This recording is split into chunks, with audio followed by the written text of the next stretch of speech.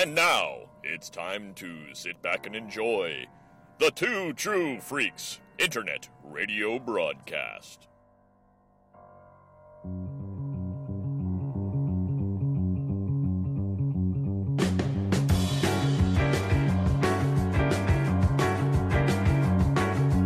Swinging through the city, over the rooftops high, figure in the moonlight, silhouette in the sky.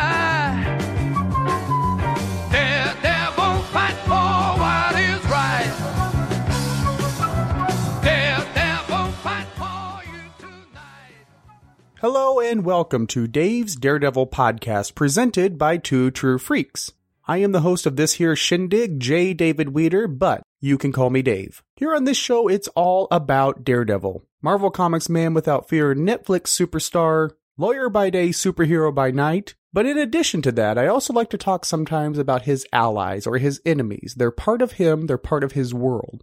And I give that disclosure this week because we begin the first of a 4-part series. We're going to be looking at one of the most well-regarded Spider-Man stories ever, the Death of Jean DeWolff. And while Daredevil plays a major part in that, he is not the main focus. Having said that, I really feel this is a story that feels like a Daredevil story starring Spider-Man. And I want to give a special thanks to Mr. Michael Bailey, he of Views from the Long Box, From Crisis to Crisis, a Superman podcast, Bailey's Batman podcast, and I could spend a whole episode listing the shows he's on. But he was the inspiration for this episode. He was taking some snapshots of the covers, and it really inspired me to take a look at this, so I pulled out my issues, which were bought from Michael Bailey. So these next 4 episodes are dedicated to Mr. Bailey. May you podcast into the next millennium and beyond. Now, as mentioned, it is a darker Spider-Man story and a pretty good Daredevil team-up as well, but I think for me the main reason I wanted to cover this, and really the reason it really got jumped up in the schedule, was not only was I switching moods a bit, one of the luxuries of not tying yourself to a linear timeline as far as indexing shows, but secondly, it says a lot about Spider-Man and it says a lot about Daredevil and how these characters are alike as well as different. And let me comment just a moment on the idea of a darker Spider-Man tale, because there are those who believe somewhat correctly that Spider-Man has no place in a darker tale.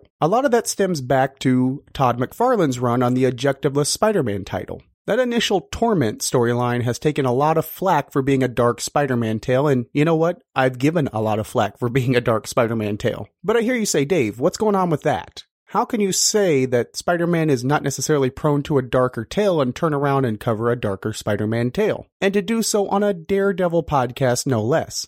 Well, that's kind of getting to what I want to say about this storyline. The Death of Jean DeWolff deals with a different type of darkness, a real-world darkness. We're dealing with a murderer, as we're going to see. We're going to deal with muggers, the failings of the legal system. The themes are dark, and they're pulled from real-world elements. A lot of what we're going to be seeing over the next few weeks, we still hear in the news today. Things like the subjects we see in this story happen. They happen in real world. They happen to those that are out there serving the community, such as EMTs, policemen, firemen. They appear on the headlines of our newspapers. And as such, since you have a street-level hero in terms of Daredevil and a semi-street-level hero in terms of Spider-Man, or at least Spidey is slumming it for this storyline in the street-level pantheon, you're putting these characters in a position to experience these real-world ramifications, these events. Now juxtapose that against McFarlane's voodoo, magic, so on and so forth, and it's a bit trickier to sell me on that kind of Spider-Man tale. Spawn? Okay, you've got me. That matches. Batman? You can kind of play with that. You can somewhat sell me on Daredevil. Daredevil, thanks to some lack of focus in his early days, does have that ubiquitous nature. You can tell all kinds of stories with him. Spider-Man is a straightforward superhero,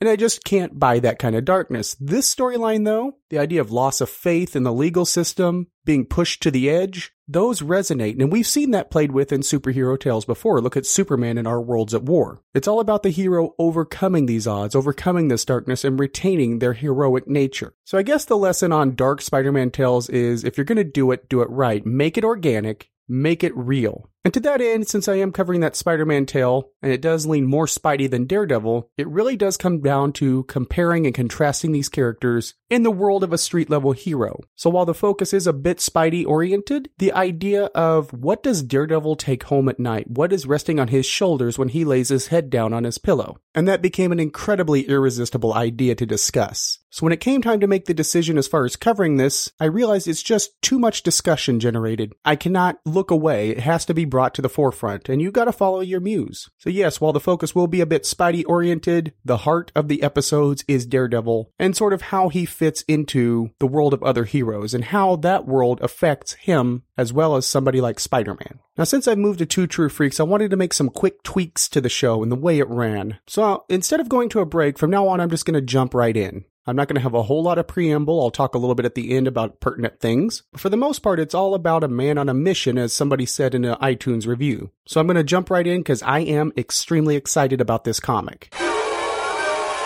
To give a bit of background on where we are in 1985, which just blew my mind that it is now 30 years ago and I have a frame of reference for it, I feel like this was a really fertile time for Spider-Man. Not the time that's notated for the renaissance that would come between David Michelinie and Todd McFarlane, but I think there's a lot of validity to this era. I think it's very, very readable, very, very gripping, and a lot of good stories came out of it. Where we're entering the story is after the black costume was discovered to be a symbiote. Spider-Man would alternate between his traditional red and blue garb and a cloth version of the black costume. That's going to become important for the mood because we are leaning on a black costume, and as I'm going to comment probably several times, it fits this story very, very well. We also had Spider-Man really coming into young adulthood, which is going to be a big piece of my conversation as well. He had just ended a relationship with the Black Cat, which, if we'll put it nicely, was complicated. One of Spider-Man's longtime allies, Jean DeWolff, made her first appearance in Marvel Team-Up number 48. She was a brass, no-nonsense police captain with a penchant for 1930s clothes, and since that debut in 1976, Jean DeWolff had become a regular fixture in the pantheon of Spider-Man's supporting cast. That is until we get to this week's issue. Peter Parker, the Spectacular Spider-Man number 107, the second ongoing title for Spider-Man, an issue dropping with an October 1985 cover date. The cover by Rich Buckler is phenomenal, and I'm kind of kicking myself for not taking this issue along to be signed when I went to EternalCon, since it's already signed by Peter David. And you know, when awesomeness comes up and kicks you in the face, you know, when I have a big boot print on my face. Sitting on top of the individualized logo for the book and the longer title, before it got homogenized with the rest of the line to do the normal downward swoop to match up with Amazing Spider-Man, we have the words all new, all daring, which does lend quite a bit of excitement to this issue. I loved the design from this time. The icon box in the upper left-hand corner has a split design. One half is Peter Parker, the other half is the black costume Spider-Man. I always loved the fact that they added Peter Parker to the title. It gave it an identity, it gave it a direction. This isn't just Spider-Man, this is Peter Parker and his world. And what works for this cover is it is stupid simple. Spider-Man in his black costume is simply swinging at the reader. The sky in the background is purple, much like the sun has just set, including a gradient pattern. And it really does give it a vibrant idea, the black cast against that purple. We also have Spider-Man thinking, someone has killed a woman who meant a lot to me. All right, mister, you got her, and now I'm getting you. In this issue, Spidey cuts loose. I don't know how anybody could resist this cover. It's generic, but that's in no way, shape, or form a bad thing. I mean, essentially, it's a great Spider-Man pinup with thought balloons added. I would love to see the original art for this cover. But it definitely has the feel of a new first issue, especially by adding the all-new, all-daring. And you feel like you could just jump right in, but you would be coaxed into a false sense of calm. The story inside is entitled The Death of Jean DeWolff Part 1, Original Sin. Written by Peter David, one of my favorite writers. Penciled by Rich Buckler. Inked by Brett Breeding. Colored by Bob Sharon. And lettered by Phil Felix. It is reprinted multiple times over in the Death of Jean DeWolff trade paperback, which is available on Amazon.com. Feel free to use the Two True Freaks link. You can shop just as you normally would, but the freaks get a cut of that money, and it helps keep the lights on. And before we dive into the story, I'm just going to let you know I'm not going to do formal synopses any longer. When listening to it during editing, I realized it's kind of one step forward, one step back. So instead, I'm going to go scene by scene through the book, rather than repeat myself. And I think it's going to move a little bit smoother. So let's jump into Peter Parker, the Spectacular Spider-Man number 107. And I heard a voice in the midst of the four beasts. And I looked, and behold, a pale horse. And his name that sat on him was Death. And hell followed with him.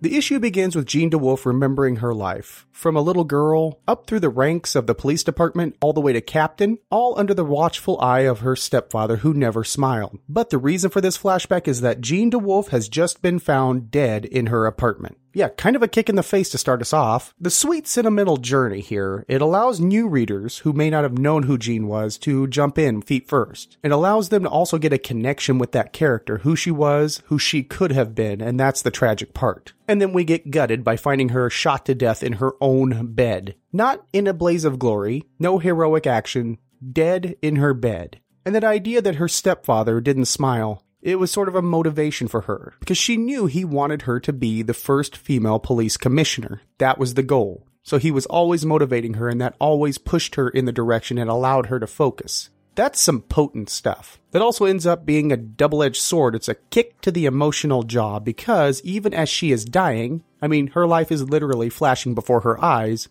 she still has that goal of being the first female police commissioner, something we know she is never going to achieve. And this is cast against the policeman coming into her apartment and finding her body. Now, this is semi-graphic, I will be honest. Especially for a code-approved book, especially for a Spider-Man tale. We have Jean DeWolff staring at us. She stares at the reader, and we don't see a lot of blood, things of that nature, but the descriptions of the stench and bring people in with a strong stomach pretty much sells the scene. This is a nasty death. We're going to find out later that she was almost shot in half from a shotgun. That's harsh. I don't care who you are. Now, even though this is very much a shock, it's not shock for shock value. It sells what we need to see, because this is going to be the emotional underpinning that's going to thrust the story forward for both Spider-Man and Daredevil. It allows us to empathize with Spider-Man and what he's going to go through the journey we're about to see. So we have no excessive gore, but the right elements are there, and we also get that moment to know the deceased. That's potent. That's expert writing. It does allow you to feel for this character,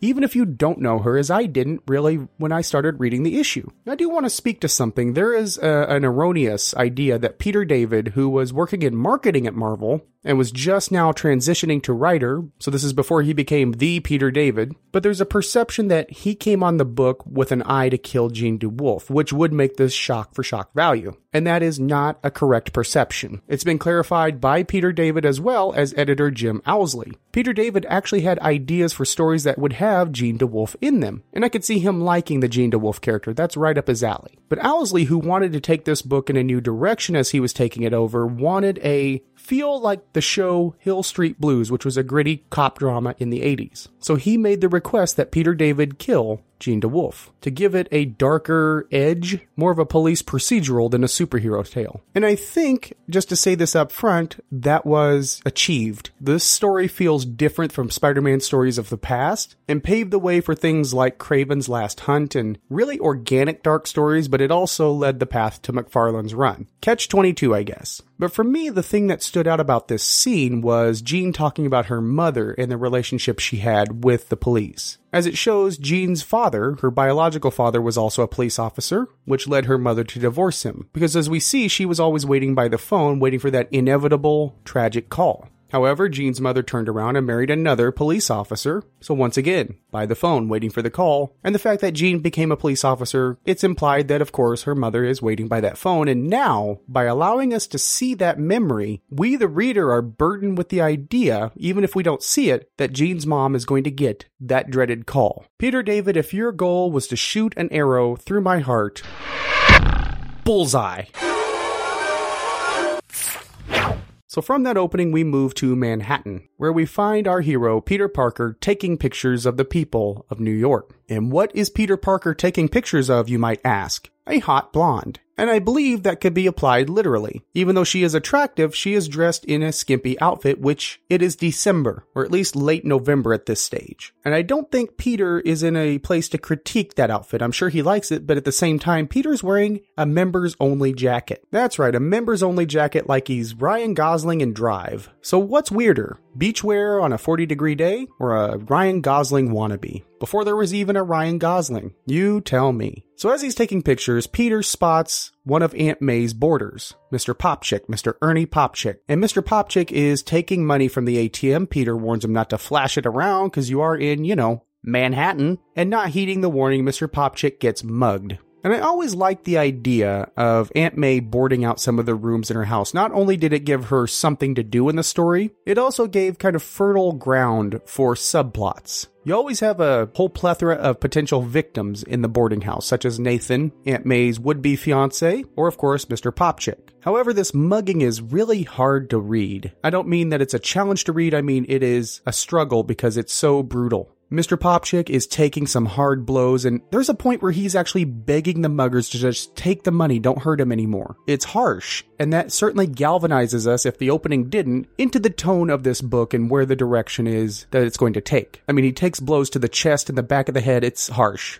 Now, Peter's spider sense goes off, so he realizes what's happening and switches to Spider-Man, and of course goes after the muggers. And I think Buckler, in his art, nails Peter's rage. I think there's a lot of emotions there. Rage, shock, even maybe some guilt, because he did let Mr. Popchick just wander off after the warning, and some of this is on him. That's important to note, as it's going to be a theme as we go through the story. And one detail I want to point out is that Peter's decency is on display here. He stops to check on Mr. Popchick before going after the muggers. Please make an earmark of that. We're going to talk more about this in the next couple of weeks, especially next week, as we get deeper into this story. As we go into Peter switching to Spider-Man, we get a great shirt rip. Not something you necessarily attribute to Spider-Man, more Superman, but this still works perfectly. The weird thing about the Spider-Man costume at this time was that it was pretty much arbitrary which costume he was going to wear. Sometimes it would be black, sometimes red and blue, sometimes he would alternate between issues. The reason is Marvel never fully committed to the black costume, and never quite knew what to do with it after the symbiote was removed. They knew people liked it, but they also knew licensing had to depend on the red and blue, so kind of a weird conflict. For me, the black costume always felt like a grown-up Spider-Man costume, an evolution of the character, if you will. And I know that's not exactly accurate, but that's how I perceived it as a kid, and those kinds of perceptions do tend to taint your adult views. The plus side of the black costume is Spider-Man can look incredibly imposing, and Buckler really brings that to the table as he's bearing down on these muggers, and maybe Little Dave had something there. And while there's the familiar Spider-Man quips, there's a more serious undertone to what he's doing. This is a driven Spider-Man. This is somebody who's hurt somebody he knows. This could have also been Aunt May. And I think that idea is rattling around in the back of Peter's skull. And it kind of makes Spider-Man seem a little off-center, which will be key. It's kind of a nice broth to the soup that Peter David's about to build. And that broth kind of hits a boil when Spider-Man turns in the muggers to some police officers who inform him of Jean's death. This is a respected ally and somebody that Spider-Man really did care for. And they were just brutally killed, and again, in her own bed. No blaze of glory, no heroic death, sleeping in her bed. So when he finds out, his astonishment rang true to me. Having gotten that call of a loved one passing on, I think we all do the same thing. There's a moment of shock, and there are words that come out of your mouth that don't really make sense even though you don't realize it at the time. Those words are, "I just saw her the other day." And I'm reminded of a great George Carlin bit where he's making light of that. Now, speaking of dead people, there are things we say when someone dies. Most of us say, a lot of us do, things we say that no one ever questions. They just kind of go unexamined. Give you a couple examples. After someone dies, the following conversation is bound to take place, probably more than once. Two guys meet on the street. "Hey, did you hear? Phil Davis died." "Phil Davis? I just saw him yesterday." "Yeah. Didn't help. He died anyway. Apparently, the simple act of your seeing him did not slow his cancer down." And while that's funny, it's still a very real knee-jerk reaction because there's no great way to respond to the news of a death, even if you knew it was coming. Death is and will remain a very hard concept for the human mind to wrap themselves around. The antithesis of life, life as we know it, life that is everything to us. And I think one of the best, most poignant statements on this was when a high school chum died, and I was speaking with a friend who just looked over me and said, "Yesterday he saw the sunrise, now he's gone." And that always hit me as profound. Yesterday, Jean DeWolff saw the sunrise, now she is gone. So with that, let's leave Spidey to kind of cope with that for a moment. We jump to a scene of a very creepy man going to a confessional. pin that to the wall for next week. I don't have much to say on it. But from there, we go to the Daily Bugle, where J. Jonah Jameson and Robbie Robertson are hearing the news and kind of working through their feelings and perceptions of it as well. And I'm really proud of the conversation that occurs. It's a really great side of J. Jonah Jameson, who, for the most part, ends up being relegated to comic relief, even though there's a lot there to work with. And this is one of the first instances of Peter David nailing J. Jonah Jameson on a whole new level. And that's something he would become known for post-Civil War, as Jameson reacted to finding out that Spider-Man was indeed Peter Parker. It's a really great scene. I certainly recommend checking that out. But here, Jameson is grumbling about the shooting, and Robbie points out that Jameson never liked Jean DeWolff, to which Jameson says that doesn't mean she deserves to die, which of course leads to the philosophical question, who does? This is a very adult conversation, really, and Peter David has never shied away from controversial subjects, especially in his Incredible Hulk run. You had Betty Banner considering an abortion, Jim Wilson dying of AIDS, and an incredibly profound issue about the death penalty featuring Doc Samson working with a patient known as Crazy 8. And these are two characters that would have this conversation, both in their personality as well as their chosen profession. I've always liked the relationship between Jameson and Robbie Robertson. I'm a big Robbie Robertson fan because I've always felt he keeps Jameson honest. He's one of the few people that Jameson somewhat respects, and that respect allows Robbie latitude to call J. Jonah Jameson out on some bullshit. So Jameson is reflecting on the question and posits maybe Hitler deserved to die, assassins, cop killers, and then Robbie flips the script by saying, does Spider-Man deserve to die? And Jameson has to admit that even though he doesn't like Spider-Man, he's not one of the above. He's not a Nazi or a killer, so he doesn't deserve to die. Now, while I like this scene, I like the conversation, I really have to point out, that Jameson has launched several attempts to actually kill Spider-Man. Where did the Scorpion come from? Weren't they called Spider Slayers, and wasn't Jameson responsible for them? I'm just saying. And while this is an adult conversation and somewhat innocuous overall, it still plays with some of the themes wandering around through this story. The undercurrents of judgment, who is fit to judge, and that's a very important one, as well as the idea of emotional attachment and detachment. When you're in the news, or firefighter, or a cop, something along those lines where you do deal with tragedy on a regular basis, you have to have a certain level of detachment. Reporters, when done correctly, are supposed to process the information without any emotional involvement. That's the main goal of objective journalism. So this conversation, it really isn't innocuous. It kind of underlines the themes that are coming and sets the reader on a perceptive path, putting them on the table and allowing the reader to chew on it, and then continuing the story where these elements come in and out of play. Now, during the discussion, we get an interruption by a character called Reverend Jackson Tolliver. And this is a priest who has arrived here in New York to start a ministry and wants the Daily Bugle to put some publicity on it. This is an interaction that gets very awkward very fast. Jonah recognizes the name and asks Tolliver if he was involved with some of the Atlanta killings a few years ago. And this may seem like a throwaway line, but it is not by a long shot. It's referencing a very real-world event. From 1979 to 1981, Atlanta saw a series of killings. 28 African Americans, mostly children, were killed. 22 of them were children, to be exact, ranging from 7 to 16, along with 6 adults.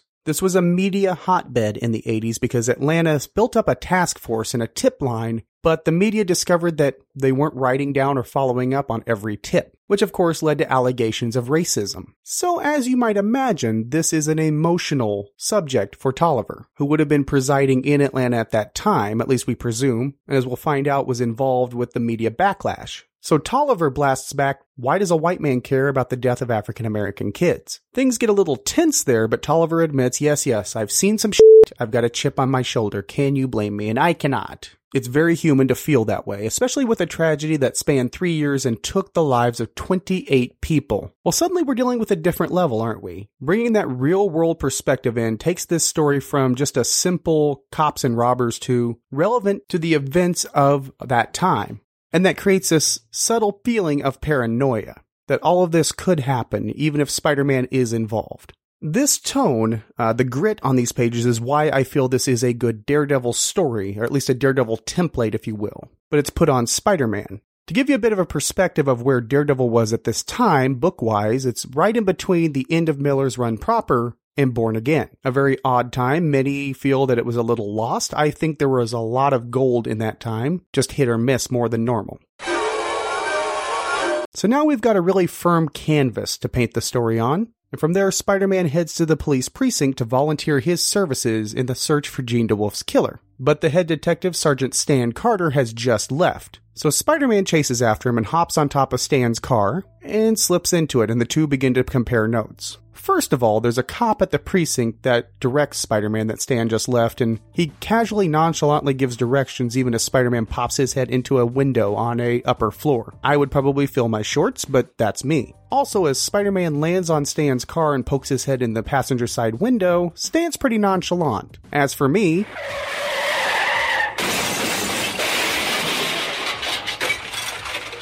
So as we're going through the discussion, Stan points out that really there are no leads, there's no motive. Everybody is a suspect at this stage, even himself and Spider-Man. And Stan makes a point of mentioning that he's worried less about obvious nuts, such as a man in a spider costume, for example, and more about the unobvious ones. And Stan is even nice enough to share his hot chocolate with Spider-Man, even though most of the NYPD has a pretty hostile attitude toward the wall crawler. This is an oddly normal conversation, almost police procedural. You could see this on NYPD Blue, Hill Street Blues, any number of cop shows. Just two guys sharing the particulars of a case. The main takeaway is that Jean DeWolff was actually well liked within the ranks of the police, and she in turn liked Spider-Man a lot, which Spider-Man didn't know. And that's another move that smacks of reality. How much do we know about a person? How much do we find out after they're gone? So far, Peter David's hitting the right spots emotionally, and as well as giving us a broader canvas and a different perspective, if you will. We're fully, completely aware that this is not a traditional Spider-Man tale, and I feel pretty immersed at this stage in it being a cop drama with Spider-Man along for the ride.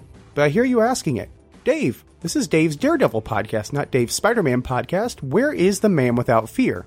And I'm really, really glad that you asked that, because we jump to a scene with Daredevil making his morning commute to court by swinging across the city and latching onto a traffic helicopter. There's not much to this scene with Daredevil. It's a good entrance for him, looks good, it's dynamic, a great sequence of shots. I mean, we get a good profile, a good flip, a close-up of the Billy Club, and a dynamic swing. Visually, there's nothing really wrong with it. It's pretty much pure Daredevil. And Buckler really does give us some great acrobatic shots using flagpoles. It's an early morning scene, so the colors take it to the next level. It really is a gorgeous shot, and for the most part it could serve as a decent primer for those that don't know Daredevil, as it kind of gives you the overview of his powers, his whole shindig. And where is Matt going this fine morning? Well, to court, of course. And guess who he's defending? That's right, Mr. Popchick's Muggers, which sounds like a children's movie, but he's representing them within the arraignment, and Peter Parker, Aunt May, and Ernie Popchick himself are in attendance. And as we know, Matt is a competent lawyer, so he gets his clients released on their own recognizance. Basically, he's pleading for the assumption of innocence. He's not trying to play it like he's representing apostles, just that these people have a first offense and that's it so far. But with the idea that the criminals are released and that they're walking around, Peter gets ticked and makes a big fat faux pas. He barges up to Matt and asks Matt how he can look at himself in the mirror this morning. Ooh, that is awkward. The main thing with this, though, is as Peter is confronting Matt, Matt recognizes the heartbeat as that of Spider-Man, and Matt puts together that Peter Parker is Spider-Man. So that's going to get really, really awkward. You also have a nice dichotomy between these characters in their civilian guise. Daredevil and Spider-Man exist outside the law. They just approach differently. Matt is a part of the system. Peter remains outside of it, so they have different views on how criminals should be treated. Matt has faith in the legal system being a part of it. He believes it will do the right thing in the right way, not all of the time, because he is a somewhat realistic person, but overall. Peter, on the other hand, has watched the system continuously fail, including this particular example. Criminals use a revolving door to Spider-Man. How many times has he faced the Vulture who was in prison? How many times has he faced Sandman? And that's Peter in and out of the costume as well. Daredevil has a slightly more complex view, even though he does believe in the system. As a crime fighter and a lawyer, he's both halves of the law. He's basically a Law and Order McDLT. Peter catches them, delivers them, and then goes off on his merry way, and then deals with the results later when they inevitably escape. We don't see very many scenes of Spider-Man testifying in court. Matt, on the other hand, does catch the criminals and then watches them process through the system. Again, both sides of the Law and Order perspective. Now, that doesn't mean that Matt doesn't share some of Peter's skepticism. He just knows that there's always a way around some of the flaws in the system. Matt also possesses a certain detachment to these proceedings, something that he shares with Jameson and Robbie Robertson. In order to process and do their jobs, there has to be a certain distance between the topic and the viewer. Otherwise, it would be incredibly easy to be consumed by such a system when it does fail. Even with that detachment, though, Matt can be bothered, especially with scenarios like today. After everything is settled, Matt goes back into the judge's chambers to talk with Judge Rosenthal, who was the presiding judge and a mentor to Matt to some extent. And Matt talks about his personal detachment, and it's not complete. He still has a conscience, and sometimes that comes screaming through, especially when he gets some muggers off to walk the streets once again, and Rosenthal basically tells Matt to man up. He suggests Matt be a public defender, it'll give him guts. And this really isn't just a throwaway joke, because Matt's the man without fear, earn some guts. It's an emotional hook, and it's one that's going to be made very, very clear by the end of this issue and the beginning of next week's.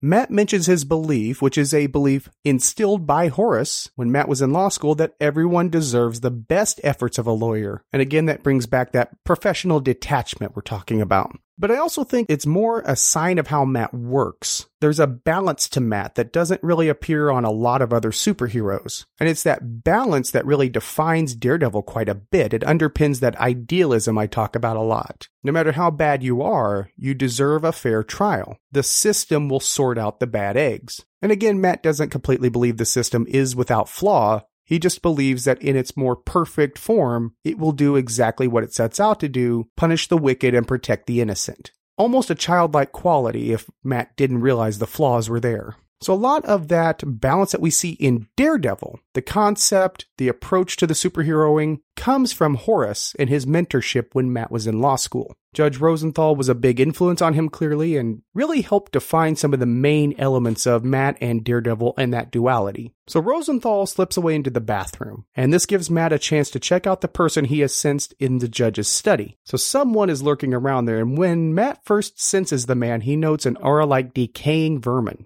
It just conveys the idea of sickness and death. And this is when Sin Eater, the man that's lurking around, introduces himself. And he's wearing this green ski mask, the color of sickness, which just underpins the imagery. Other than that, it's kind of a light purple shirt, regular pants, and a big-ass shotgun. And clearly, Sin Eater doesn't like lawyers because he fires a shot from the shotgun, which Matt is able to dodge. Judge Rosenthal, however, isn't so lucky, as he returns to the room, and the Sin Eater turns to blast him. And now Judge Rosenthal, who was just talking about Matt should be gaining some guts, who's talked about Matt being a public defender, giving his best effort, this guy drops to his knees and starts begging, right out of the gate. Now everybody has a breaking point, so I'm not judging Rosenthal. We all have a point where we're going to drop our normal mental state and snap, either out of fear, out of anger, out of stress. There is a threshold for everybody. And here we have Matt kind of shocked at this because he's never seen Judge Rosenthal's threshold, and he's also thrown off from the gun blast, so his senses are a little bit crazy, and this causes him to hesitate for just a moment too long. And much like Peter failed Jean and the court failed Pop Chick, we see Daredevil fail Rosenthal as the shotgun blasts right at the judge, and the ending is almost ambiguous. I mean, you still have that idea that it could miss, he could duck, but we're at close range. Let's be honest. Rosenthal is toast. It's not a dignified death, and Matt had to see that. It's shades of Jack Murdoch, really. An authority figure getting shot down, and that has to snap something in Matt, professional detachment or not. We're going to find out what his response is next week. As for this week, let's talk about the final verdict for Spectacular Spider-Man number 107. This is an opening salvo that grabs the reader and quickly lays strong roots into fertile ground for a different kind of Spider-Man tale. Is it a decompressed story? Yes. But it's playing with heavier themes that do need some space to open up and air out. At the time, it was tones that you wouldn't see in mainstream comics. It's very much a character piece that utilizes that room to breathe and do its work. It's not decompressed in the terms of being written for the trade. And Peter David very intelligently selects the aftermath of the story's title, The Death of Jean DeWolff, to begin his tale. And suddenly we have this huge, looming character story space to play with, and Peter David lays a lot in this first installment. We have reactions to death, the idea of loss of faith, being pushed closer to an edge, and as this plays out, we're going to see a lot of things come from these characters. We have Spider-Man here, who is clearly personally affected by Jean DeWolff's death, Mr. Popchick, who is going to be affected by the mugging and the idea that the system failed him. And of course we have Daredevil, who is working with a flawed system, and He's going to be dealing with his failure here and how that resonates. And then we have the Sin Eater. Who is he? What does he want? That's going to be what we're going to be exploring over the next few weeks. All of these characters have a root in a similarity, as we're going to see. They're all tied together by the events of this issue. And we're going to see this very interesting dichotomy primarily between Daredevil, Spider-Man, and the Sin Eater, and the potential for all three to go really either way, good or evil. Yes, I'll admit this is primarily a setup issue, but it succeeds in setting it up and intriguing the reader. The opening page takes you gently by the hand and leads you right into a crime scene. And Buckler's art really sells the weight and seriousness of the situations in the comic, and it's great to look at. It's gritty and sharp on the same token. It's a very intense issue and makes you immediately want to open up the next issue, which we're going to do next week. For now, I'm going to take a quick podcast promo break, and then I will be back right after this. Yo, Joe! He'll fight for freedom wherever there's trouble. G.I. Joe is there. G.I. Joe, American hero. G.I. Joe is there. It's G.I. Joe against Cobra and Destro, fighting to save the day. He never gives up. He's always there, fighting for freedom over land and air. G.I. Joe, American hero. G.I. Joe is there. Attention, Joes. This is General Hawk. I have an important mission for you. I need you to listen to G.I. Joe, a Real American Headcast. It's a monthly podcast where Aaron Moss, codename Head, and two other Joes, Ryan Daly and Kyle Benning, will be reporting on the comic book G.I. Joe, a Real American Hero. Previously published by Marvel, currently being published by IDW Comics. We'll also cover the special missions, the yearbooks, order battles, etc.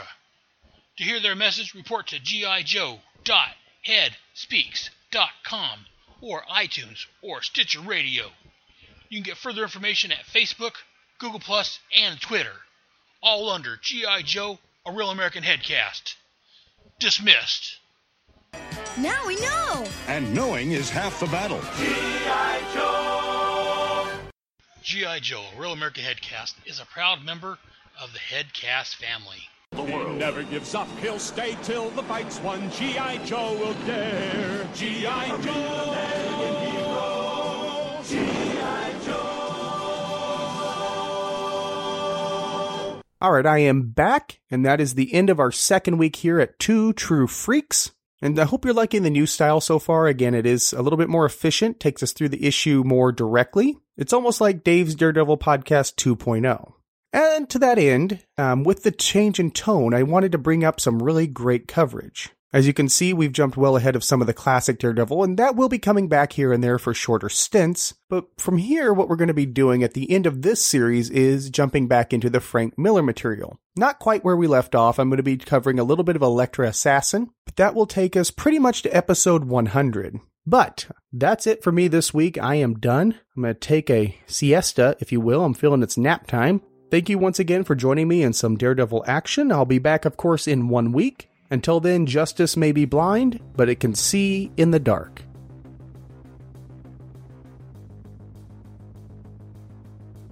Dave's Daredevil Podcast is a proud member of the Two True Freaks network of podcasts. You can find the show's home at twotruefreaks.com.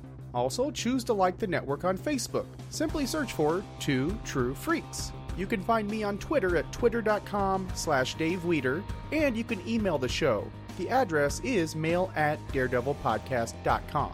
Did you know? You can sponsor any episode of your favorite Two True Freaks affiliated shows. That's right, simply click the PayPal link, donate any amount at all, tell us which show you're choosing and what message, if any, you'd like us to read on your behalf.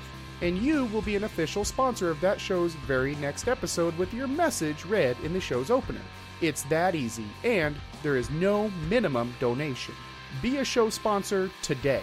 If you shop at Amazon.com, please consider using the link at twotruefreaks.com to shop there. If you use this link to go to Amazon and then you shop, Two True Freaks gets a cut of what you buy. It doesn't cost you anything extra, and it really helps the freaks out. You get to shop as usual and keep the lights on at Two True Freaks at the same time. What a deal. Daredevil and all related characters are copyright Marvel Entertainment Group. All rights reserved. This podcast is for entertainment purposes only and does not draw profit from the references to the characters herein. All music and sound clips are used for entertainment purposes. All rights lie with the copyright holder. Dave's Daredevil podcast is a production of DiManzo Corps of Milan, Italy. All rights reserved. Until next time, I am J. David Weeder. Thank you so much for listening.